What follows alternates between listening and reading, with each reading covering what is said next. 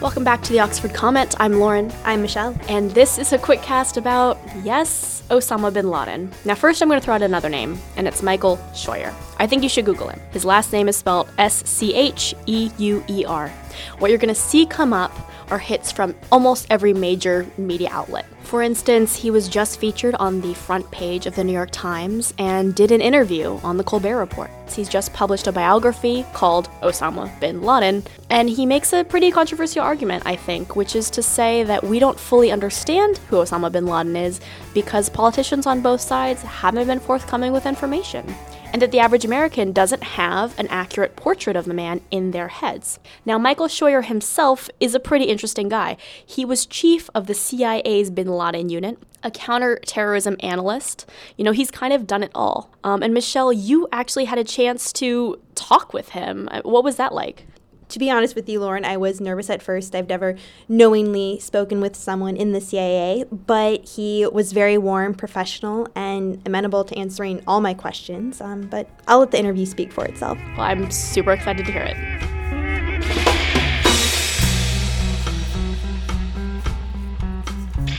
I heard that when your last book came out, Imperial Hubris, that Osama bin Laden actually was quoted as saying, "If you want to understand what's going on, and if you would like to get to know some of the reasons for your losing war against us, then read the book of Michael Scheuer."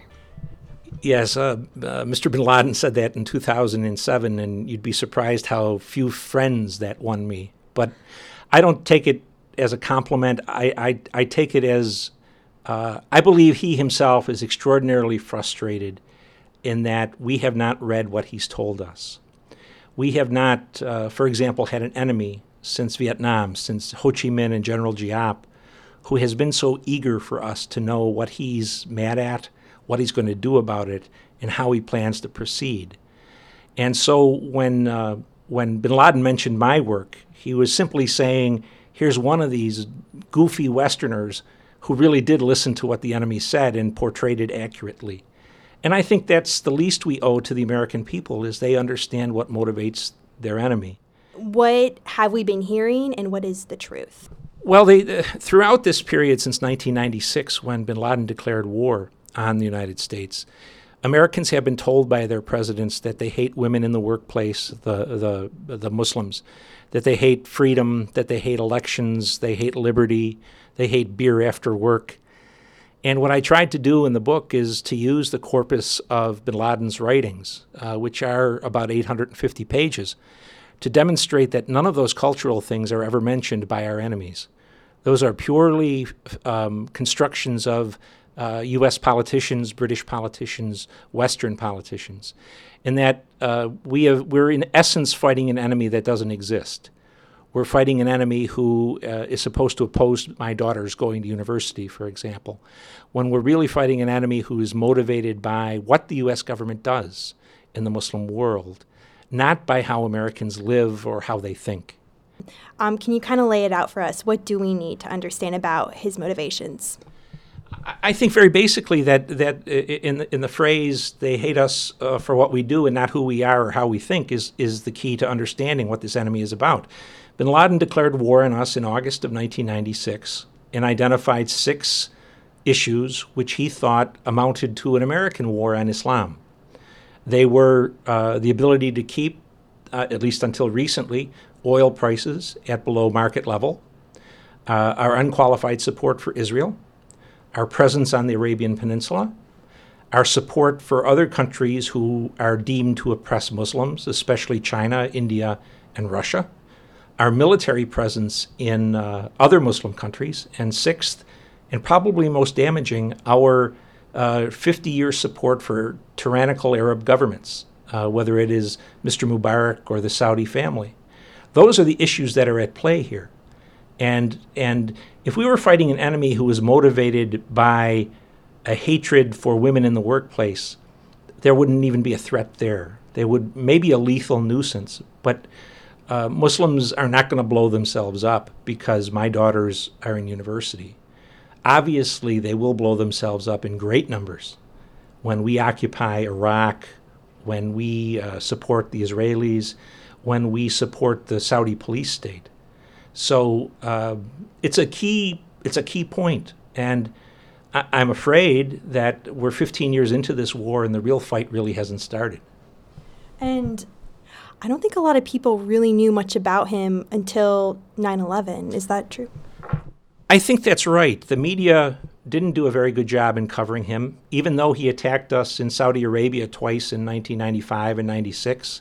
He attacked our soldiers in Somalia in 1994, blew up 2 of our embassies in 1998, and almost sunk the U.S. destroyer Cole in 2000. Neither the media nor the politicians in either party took any time at all to try to educate Americans about the threat they were going to face. So although it seemed to spring brand new after 9/11, actually it had been going on for at least 6 years before that. And indeed, bin Laden wasn't sure we heard him the first time, so he redeclared war in 1998. You write that 9/11 was his way of getting us into Afghanistan? Yes. Bin Laden had been since the middle of 1997 publicly trying to humiliate us, goad us into coming into Afghanistan. He blew up the embassies in East Africa, in Kenya and Tanzania, for example, believing that we would react by coming to Afghanistan. We didn't. He thought for sure that he had lured us into Afghanistan when they almost sunk the U.S. Cole in 2000. And it finally took 9/11 to get the Americans to come into Afghanistan, where he believed we would ultimately be defeated by the Afghans themselves. And unfortunately, that seems to be how things are shaping up at the moment. And do you think we should have gone? We certainly should have gone to Afghanistan. We needed to respond to a deadly attack on our country, but we should have gone there for a short period to destroy as much of the Taliban and al-Qaeda as we could and then leave, with the full knowledge that we might have to come back again and do the job a second time. But the problem we face now is we didn't kill as much of the Taliban and al-Qaeda as we could. Most of them escaped. And now we're mired in a country that we don't have enough troops to operate in. And we're trying to impose on the Afghans a culture, a secular democracy that they will fight to the death because they don't see any reason for a separation between church and state. So it's a very difficult situation, and it seems like we're going to come out on the losing end of it. What do you think is our best move from this point on? I think we're really at the drawing board. If we want first moves, I think that the truth is always a good place to start.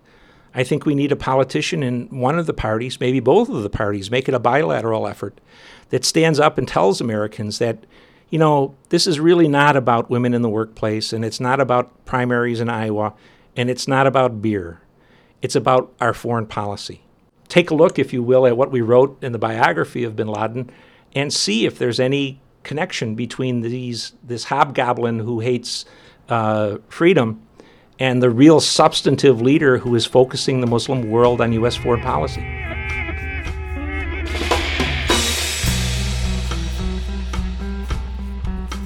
Now, you are actually the first head of the CIA's bin Laden unit. Can you talk about that a little bit? Yes, I was the chief from late 95 until the middle of 99. And I was a very fortunate guy. I was the first one, and all of my successors have had a harder job. Bin Laden at the time was very much on a learning curve. He was not a professional terrorist insurgent, call him what you would like, whatever term you would like to use. And he was very predictable in his movements. And so I was very honored to lead a bunch of officers who gave the Clinton administration at least 10 chances to kill or capture bin Laden. In fact, between May of 1998 and May of 1999, the administration had 2 chances to try to kidnap him using the CIA's assets and 8 chances to kill him using the U.S. military's air power. And we chose not to do it. Why?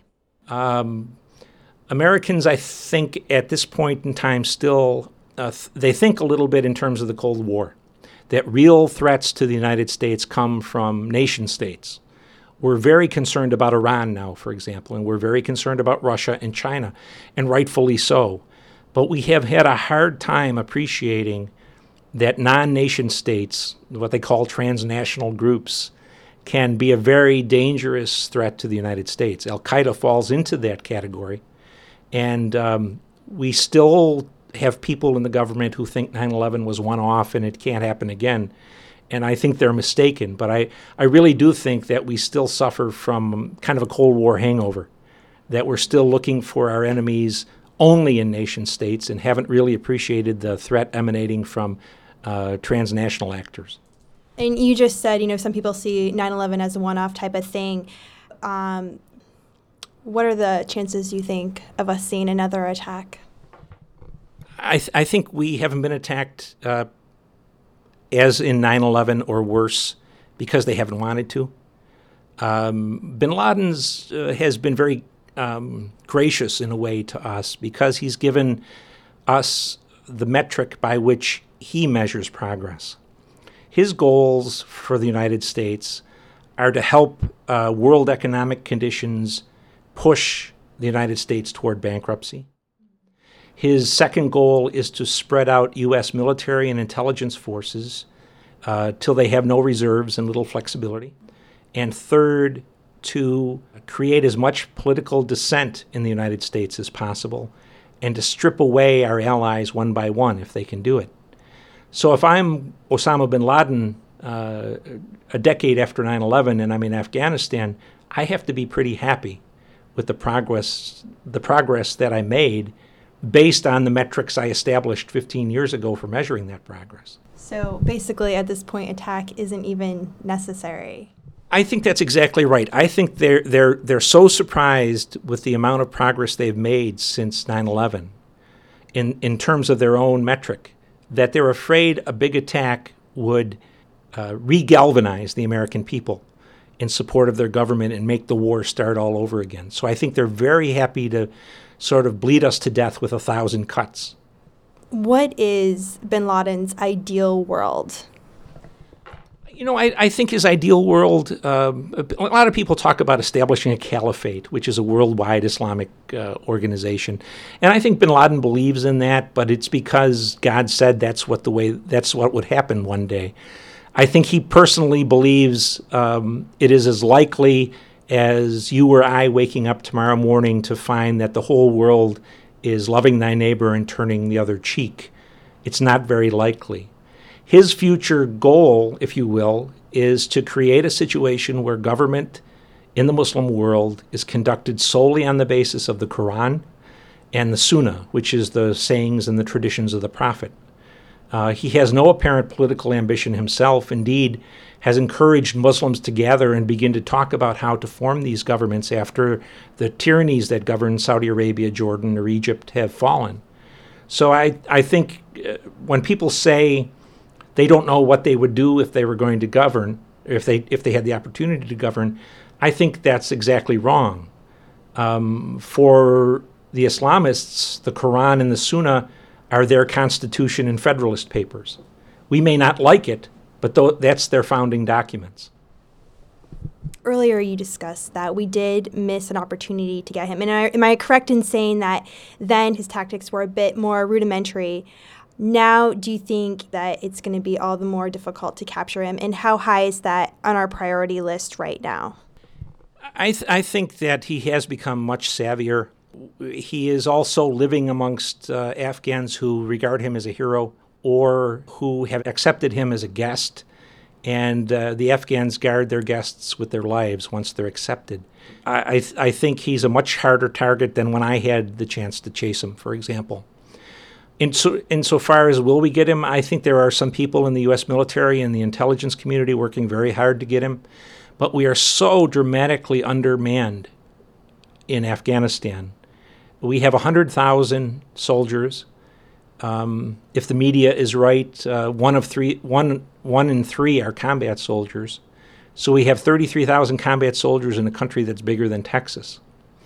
And they have to keep Mr. Karzai in power, build a democracy, rebuild the economy, build a transportation and communications infrastructure, defeat the Taliban, and eradicate the heroin industry, and in their spare time go after Osama bin Laden. So it's a very tall order for our men and women. I think that America's service people in Afghanistan have really been given a dirty deal because there's not nearly enough of them to do any of those jobs.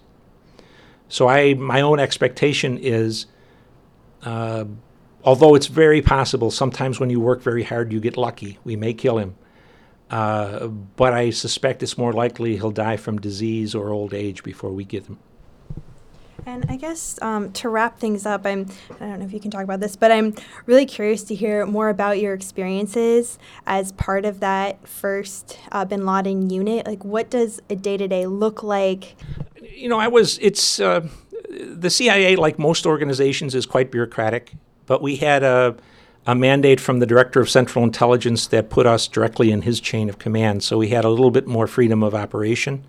I had an extraordinary collection of officers. I had 24 officers when I left the position. And one of the things that I was not astounded, but surprised to find, I had 17 women out of 24 officers. And women are extraordinary at counterterrorism. Why is that? They're very good at relationships, understanding connections between different people. And I think, like the Union General Sheridan, I find that women are very fierce, and they were very aggressive in going after Osama bin Laden. And President Clinton was given 10 opportunities by women primarily to kill bin Laden in 1998 and 1999. The day-to-day work was very long.